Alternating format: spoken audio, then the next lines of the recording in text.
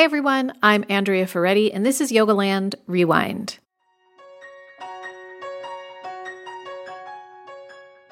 After 6 years of producing episodes and more than 5 million downloads, I thought it would be a great time to revisit some of our old favorites. If you have not listened to the podcast for very long, these episodes will likely be new to you, and even if you are a longtime listener, I bet you will get something out of listening to an episode again, especially the episodes we're running this week. This week, we are running a 3-part series about Patanjali, and this is part 2. So if you haven't heard part 1, go back and listen to part 1, where Jason talks about Purusha and Prakriti. And in this episode, we focus on the Chittas, the Vrittis, and the Gunas. So these are foundational concepts in Patanjali's teaching, and Jason goes into a lot more depth, obviously, in his teacher trainings than he can in one podcast episode. So if you are interested in doing more training with Jason, go check out our website. There are several different offerings this year. There are 2 options of hybrid training with Jason, both a 200-hour option, where the in-person portion is at Tri Yoga in London, and a 500-hour option, where the in-person option is also at Tri Yoga in London. And then there is a 500-hour online-only training, and he will be rolling out a 200-hour online-only training later this year. Hopefully, we are not confusing you too much. We just want to offer lots of options, and Jason is just so excited to be able to be back in person, even if just a little bit this year. He's excited to see all of you, and I am envious because I won't be able to see all of you unless I come this summer, which I may do. But I digress. Last thing. If you're not on our email list and you're interested in anything that we have to offer, it's the best way to stay in touch with us and be the first to know about the different programs and the different episodes that we have, as well as Jason's Yoga Land Teacher's Companion episodes on YouTube. So you can subscribe to our newsletter at jasonyoga.com/newsletter. All right, enjoy the interview with Jason. Okay, so then let's get started on today's topic. So Should we start with Chitta? We should start with Chitta. Okay. Because Chitta is discussed early in Patanjali. Patanjali is making a statement very early on. He's saying what yoga is. And he's saying it is the fluctuations of the movements of the mind. Mm-hmm. It's the fluctuations of our psyche and our soma. So Chitta Vritti Nirodha, is a pretty important concept to break down. Mm-hmm. And I think it's really beautiful because Chitta, we can first think about Chitta as our psyche. So this is where Patanjali is describing psychology. He's providing us with a formula for what the psyche contains and what affects the psyche. So when he's talking about Chitta, he's talking about our mind state, also including our sensory state. So our mind/sensory system is Chitta. And then Vritti is that which makes those things active, or it's the states in which we find those things. Mm-hmm. So it's really important to unpack Chitta and Vrittis in order to get a deeper insight into Patanjali. So Patanjali essentially contends that in the last episode, I talked about concentric rings. Mm-hmm. Okay, so in this episode, I'm going to do the same because this is really how Patanjali lays out Chitta, is that we can think about it as concentric rings that form our psyche. So at the innermost core of self is Purusha. Encircling that, Prakriti. A form of Prakriti is Chitta. So our mind state is a form of Prakriti. So there are 3 components, according to Patanjali, of Chitta. There's Buddhi, there's Ahamkara, and there's Manas. You can imagine that Patanjali is laying out this worldview where Purusha is the innermost core of self, but Chitta encircles it. I have a graphic for this that we'll put up. And I won't make the joke about I want 10 cents for Well, we never even put up that graphic, Oh, so it'll be good. Oh, yeah, okay, to do that one this okay. time. Okay. It's because no one sent me their dime. Oh my God. You remember when you had to have change for the telephone? Yeah, of course I do. Of course you do. Okay, so Remember when you used to go up to the payphone and check for change constantly? Yeah. Yes. This is before we're, 10 years old. Yes. Yeah. We're in our This 30s. is not last week. I've had some tough times paying the rent as a yoga teacher. You weren't but looking for dimes. No, you keep your dimes. Invest them. Venmo me. Okay, so Purusha, the centermost core of self. Chitta encircles that central most core of self. Chitta is our psyche. There are 3 components of it. Okay. Buddhi is the component that is most refined. It's the part of our psyche that is most refined. And in those concentric rings, it's closest to our true self. So Buddhi is largely defined as the component of mind that's governed by discernment. So high-level knowledge, high-level discernment, a sense of right and wrong, right? A sense of deep knowledge.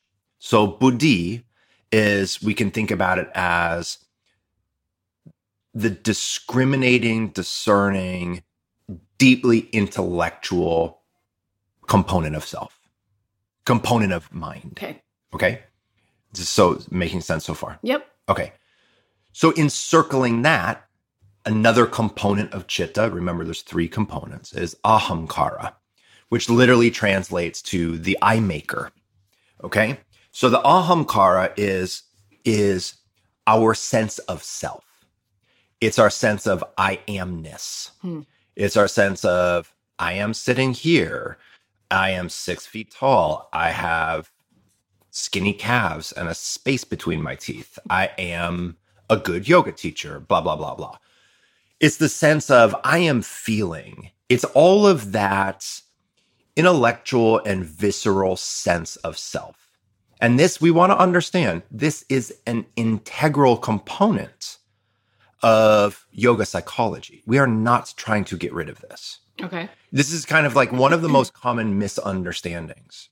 Okay. But we'll if you want to return to that, we'll get to that. Yeah. So we have the components of our psyche. So far, we have the discerning sense of knowledge.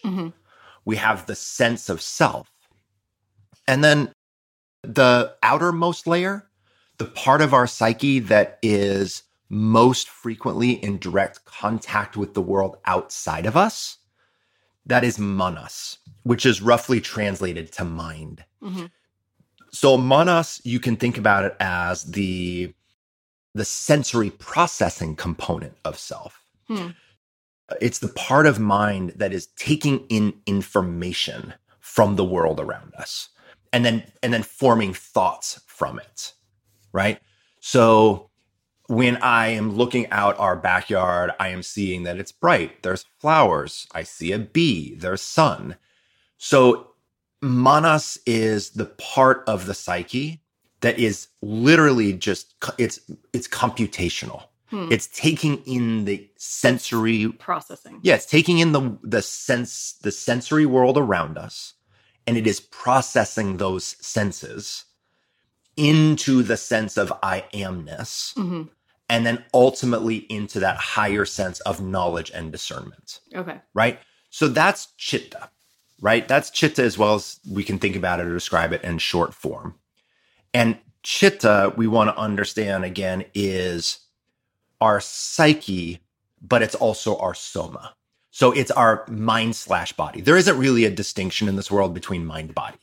It's mind-body, not mind and body. It's mind-body. So psyche is chitta. It is comprised of those layers, right? And so Patanjali, we want to just take a reminder, and Patanjali wants those layers to cease, to stop moving, to stop fluctuating. The reason that he wants those things to stop fluctuating is because the activity of those things, he believes, obscures our ability to perceive the deepest core of self, Purusha. Got it. Yeah.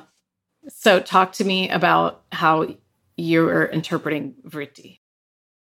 Vritti is not too difficult to interpret. You know, vritti is like, there are certain things, and a lot of Patanjali is pretty opaque. And thank God, whatever your personal God is, whether you have one or don't have one, right? Thank God that there are so many commentators that precede us, right?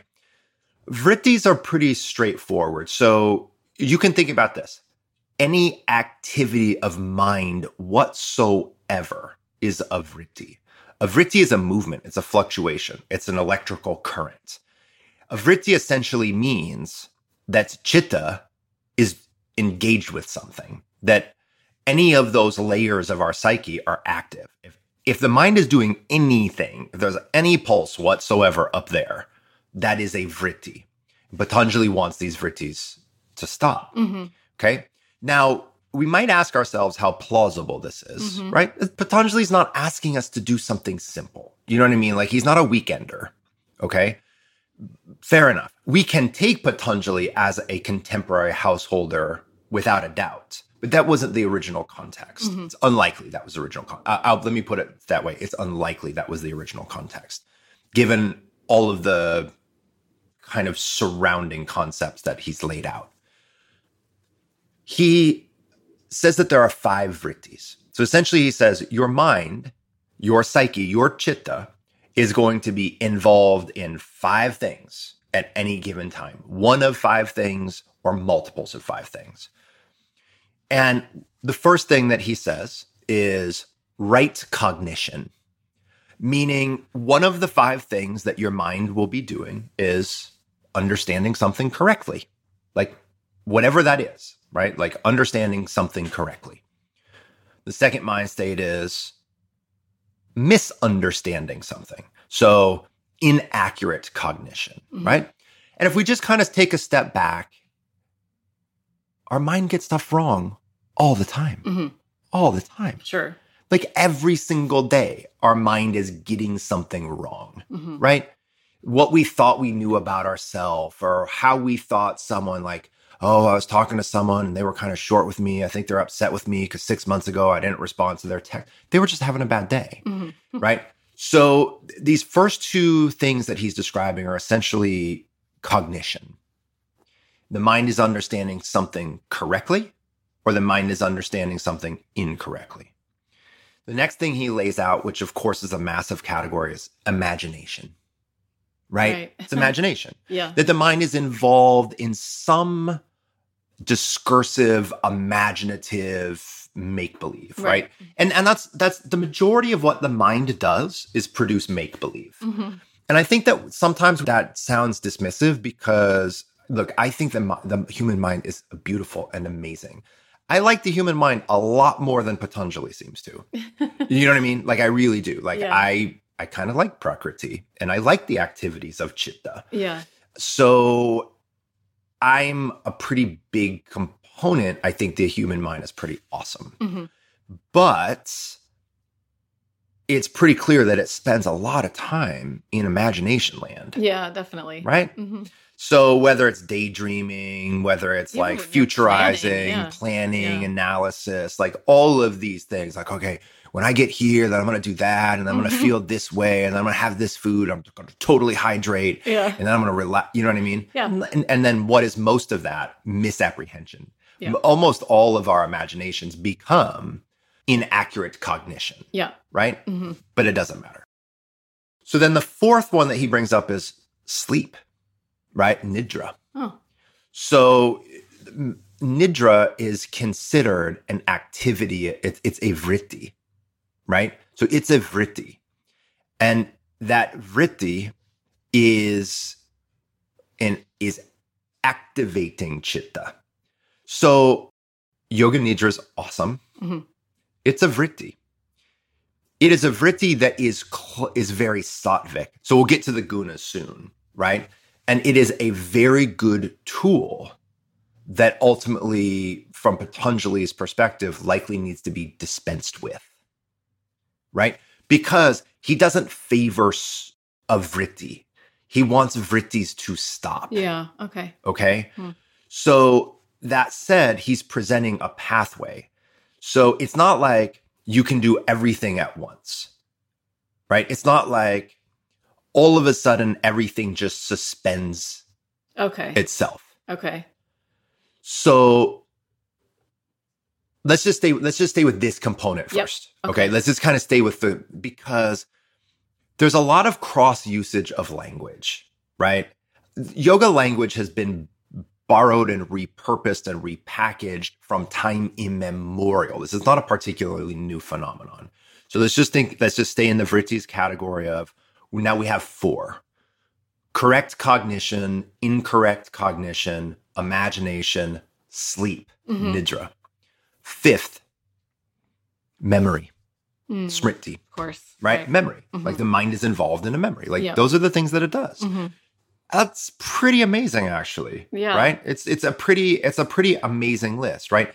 And again, this is where I think we can appreciate Patanjali so much, whether you completely buy into all of the inputs and the desired outcomes or not, we can appreciate it. Look, there's a lot of things in my life that I don't agree with or enjoy, but I appreciate. You know what I mean? Where I see like, oh my God, there's so much skill and depth in this kind of thing, but I'm just not into it. Right. Right. No, but to break it down that thoroughly, but in such a concise way is definitely impressive. Because that does feel very all encompassing and yet simple, like easy to remember.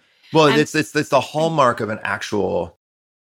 Patanjali is not the quote unquote father of yoga. He's not the founder of yoga. He's thousands of years into steps into a world that has had the concept of yoga for at least 2+ thousand years. At least. He could be a she. He could be have been observing the Brahmins, right? Maybe. No. I mean, I not. think we're getting into imagination. Okay. Just as you were like saying he but maybe there's a novel in there. Yeah, exactly. There's a novel in there. Yeah. I want to just say one more thing, which is that it's all. I think one of the other things that stands out to me that is just so impressive is thinking about nidra as a vritti, because it totally makes sense. And now we all live in this time when we measure brain waves during sleep, and we know about all this activity during sleep. It's quite active. Right, exactly. And of course, like Patanjali had the experience of sleep, right? So he knew that this was happening. But it's still pretty impressive to think like that they didn't necessarily have the same tools to measure what was happening, and yet they knew it was happening. Big time. Yeah. I think just as a point of personal reflection too, Patanjali is asking us to stop these things. But in a modern setting, I think we love to ruminate on things and just like get to know ourselves through different models, right? So taking a moment to do that, if I consider the vrittis and I consider where I spend most of my time, I can tell you where I do not spend much time is memory. I know you're good about that. Well, good about that or not good about that, like I am almost never concerned with what happened a second ago. Yeah. It's just, it's over. I mean, maybe it's not over because karma exists and things, there's causal relationships. Don't hold on to things. I don't. And part of it is like, I don't have a good memory. I know you do. So, you don't have a good working memory. Well, fair enough. enough. You have a good long-term memory. But I don't spend much time in the past.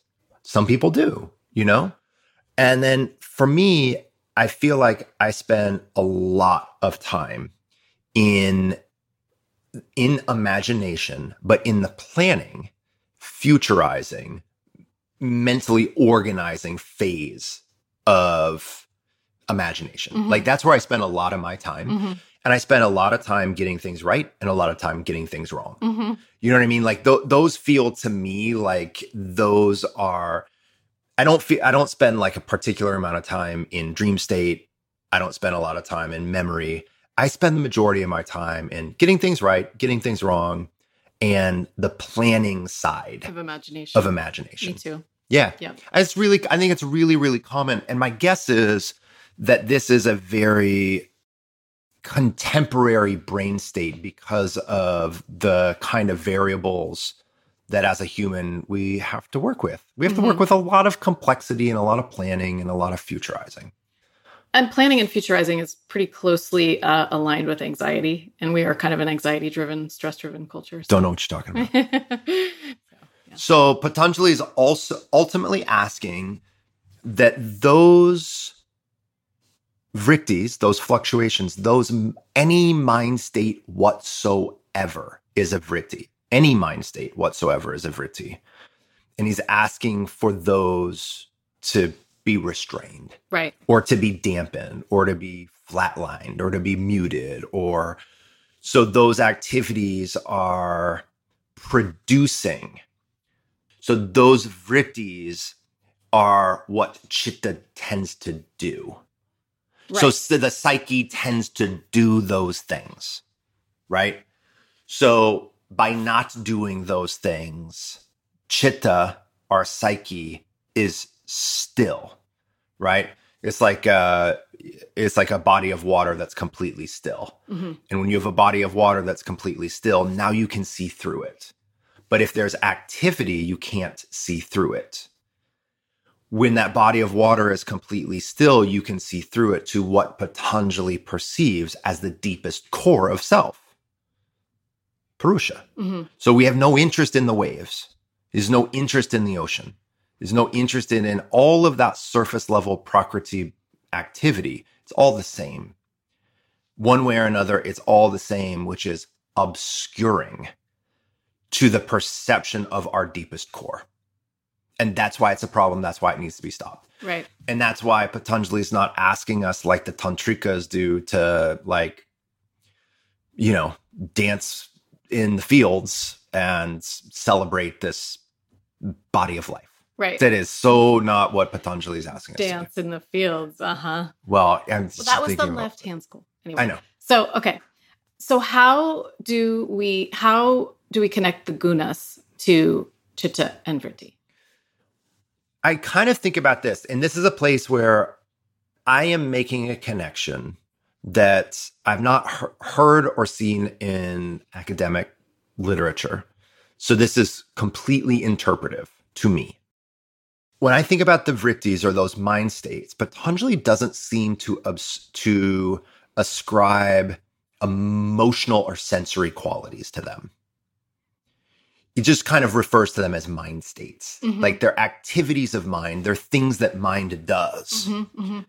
But it almost sounds like the mind does those things in a robotic, non-feeling way. Like he just doesn't ascribe a sense tone to them. Mm-hmm.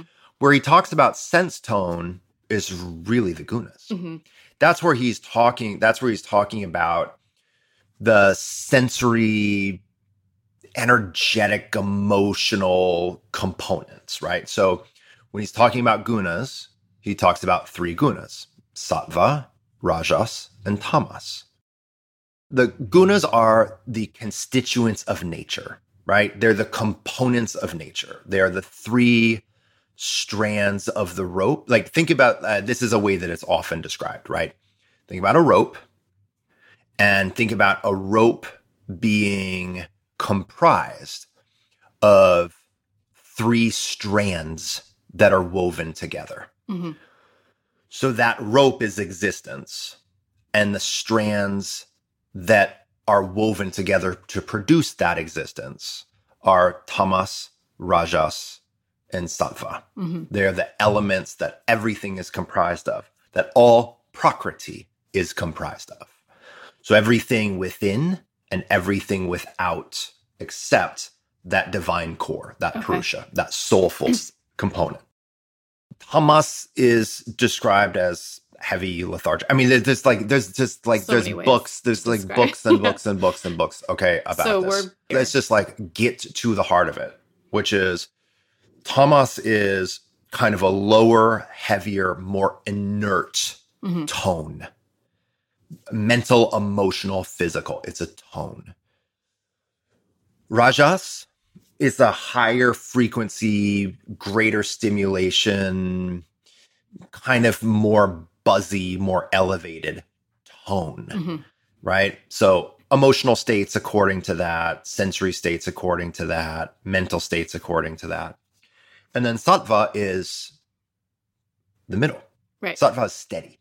Sattva is closest to buddhi. It's closest to purusha. So Patanjali favors sattva. Mm-hmm.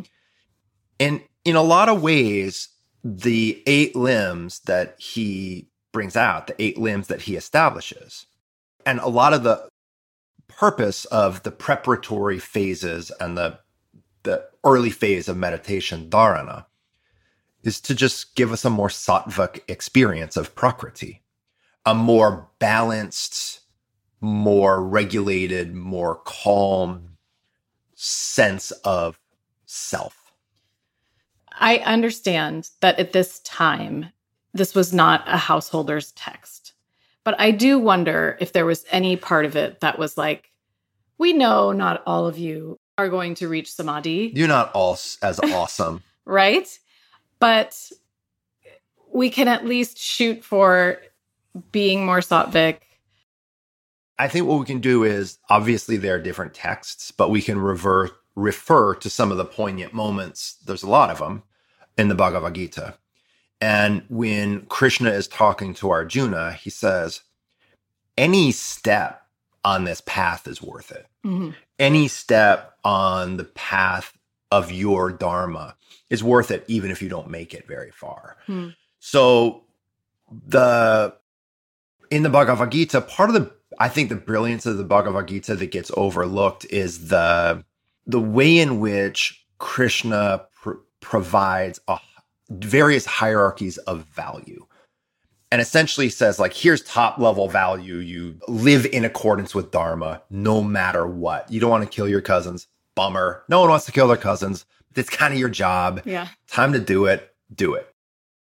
But then he layers in several different things along the way, essentially saying, like, hey, even if you don't get to the pinnacle of the mountain, take a step. Mm-hmm. So I think that that's a reasonable way to interface with Patanjali. Mm-hmm. And I think, to be honest, it's the useful way to interface with Patanjali. I think it's the modern way to interface with Patanjali. I think I've never met anyone in my entire life that actually completely wants what Patanjali sets out for. Because to have what Patanjali sets out for, it's a full negation of all prakriti. Right. I don't think that people want to sign up for that. Yeah. And I think if they do, I don't know who they are. Right, exactly. You know what I mean? We don't know them. We don't know them, right? They I think exist, but we because don't I know think them. I think you would have to be pretty much in a purely monastic setting. That's what I think too. You know? Yeah. So I think you would be a monk, and the world would not, like, you wouldn't be posting on Instagram. Right. You know what I mean? Yeah. It just wouldn't happen, because Patanjali is there is no if, ands, or buts. Chitta vritti nirodha. Yoga is the cessation of the fluctuations of consciousness.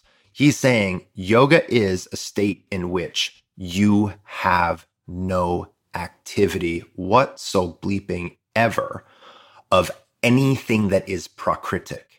What is prakritic? You have no sense of body. You have no sense of self. You have no sense of mind. You have no sense of mind state.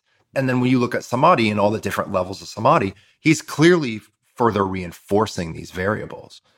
So this is why, when Richard Rosen, not to misquote him, but when Richard was on your podcast years ago about Patanjali, said something along the lines of, Patanjali is not particularly affirming towards life and the human condition. Mm-hmm. It's not. Yeah.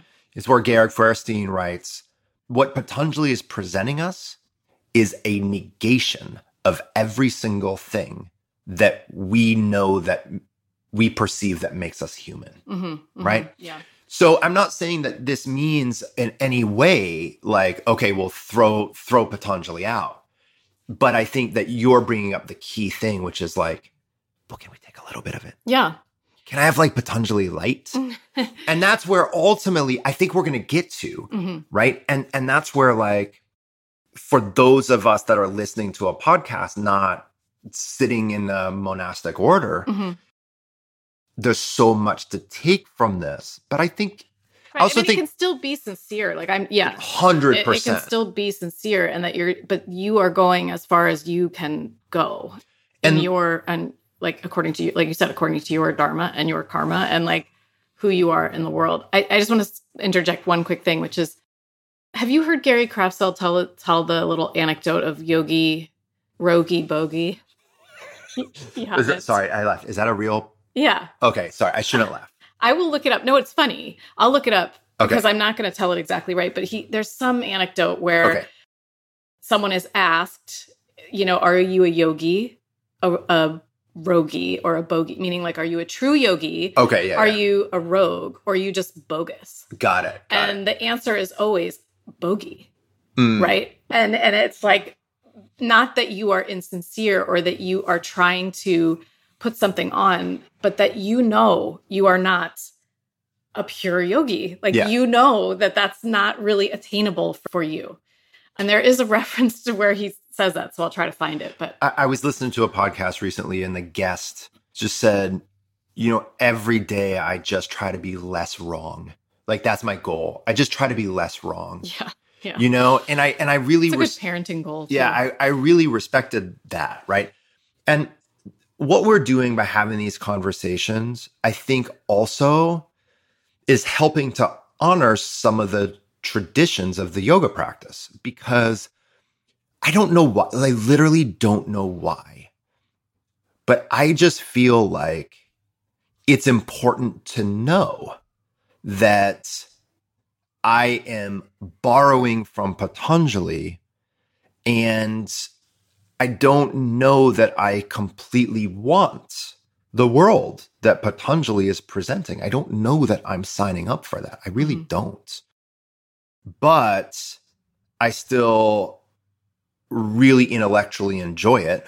I find it endlessly fascinating. I find it endlessly helpful.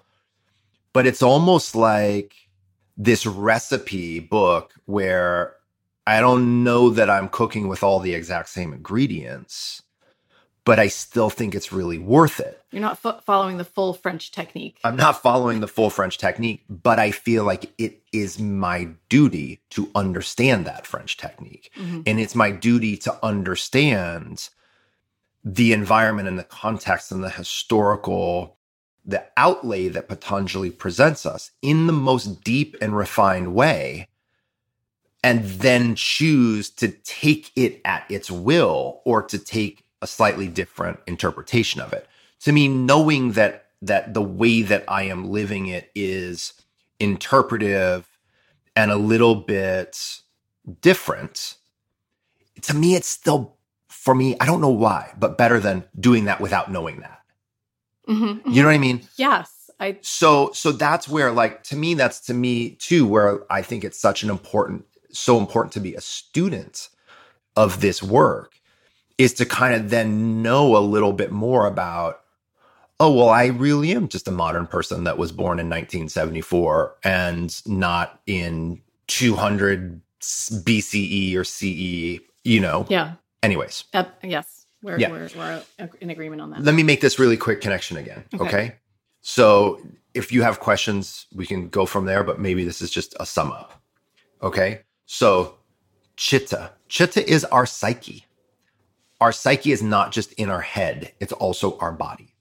So Chitta is psychosoma. Buddhi, our sense of intellectual discernment. Ahamkara, our sense of self.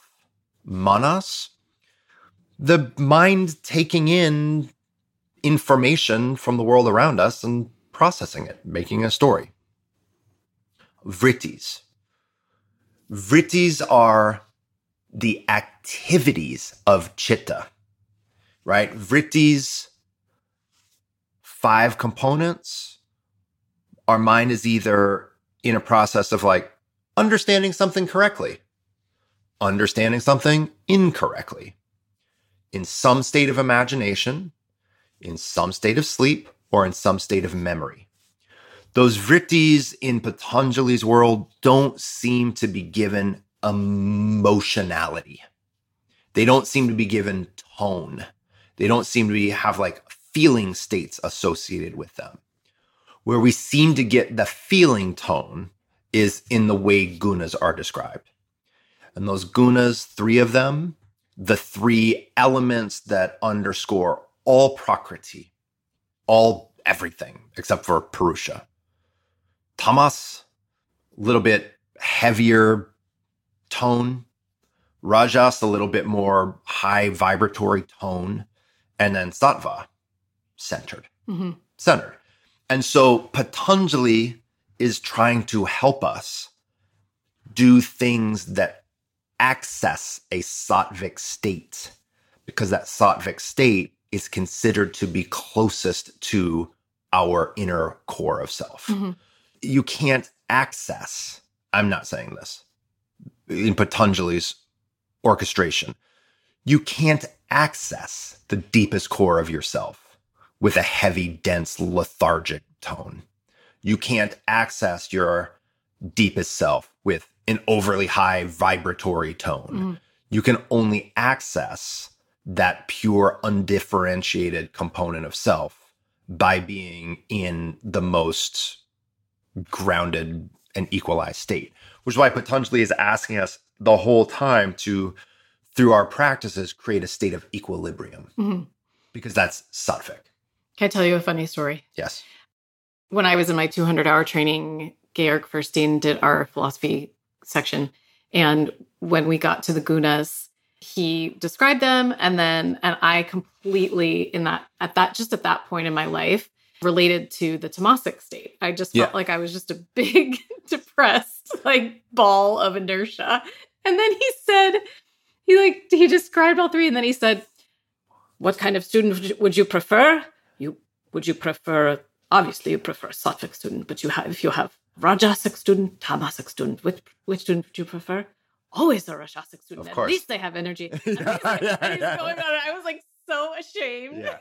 But I was also laughing to myself man, all my teachers must have hated me my whole life because it was so hard to get me going. But so I want to say this. I think this is such an important point. And then maybe we'll wrap this up, because I think this is about as much as we could take in any one setting. Patanjali is an interventionist. Patanjali is a regulator. Patanjali doesn't stop at observation. Not at all. Patanjali is profoundly goal-oriented. Patanjali is not trying to just get you to know you as you currently are and bask in that state. That might be a reasonable thing that someone chooses to do, but that is not Patanjali. That is antithetical to Patanjali from every interpretation. So Patanjali prefers a sattvic state. So we can do things where we're I'm just a little bit more tamasic of a person, or I'm just a little bit more rajasic of a person. Well, that's fine. Right. But the intention of Patanjali's work is not now to stop there. It's and so what? Right. What are you going to do? So now what are you going to do? Now here are the various methods to get you from a more tamasic state to a more sattvic state, or from a more rajasic state to a more sattvic state. And sometimes people are going to hear that and say, well, that sounds judgmental. And it's kind of he's trying to get you to Not if I think you have to realize you're talking about constitution. You're not talking about personality. Yeah. Right? I think when people take things personally, it's but that's just my personality. It's no, we're talking about your energetic constitution. Right. And that's too much sense of ahamkara, right? So if it's well, that's just who I am. Well, that's the ahamkara. Right. Coming to the fore. Digging its heels in, right? So ego, or the ahamkara, is raw, man. It doesn't take much. It takes almost nothing in me for that component to just burst to the surface.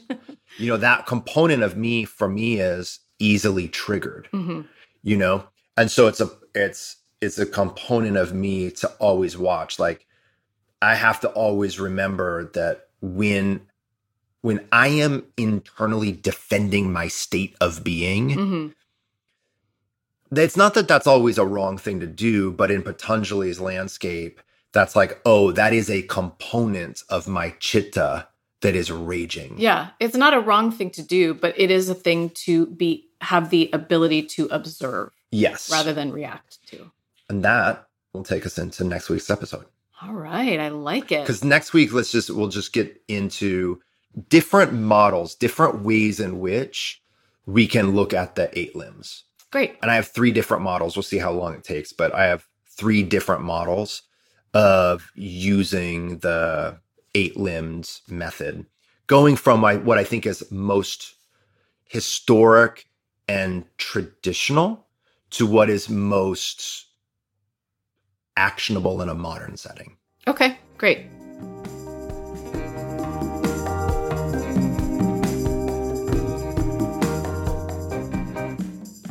All right. Well, so we're going to put that handout on the website, right? So you can go find that at yogalandpodcast.com/episode 230 and let us know how you are enjoying these episodes or not. No, don't let us know if you're not. Definitely let us know if you are enjoying them. Yeah, but if you're not, just don't share them don't tell me. And tell friends about them. And you can always leave a rating or review on iTunes. That's helpful as well. If it's a 5. And yeah, exactly. And if it's anything other than a 5, start your own podcast. Do better. Seriously. Do better. Okay. Be like, oh, they can't All do right, it. All right, well, then you do it. All right, Kara, let's step back for a moment. That's my middle name. Jason Aram. That's your wrestling name. I think it should be your wrestling name. And with that, we shall bid you adieu. Until next week, enjoy your practice.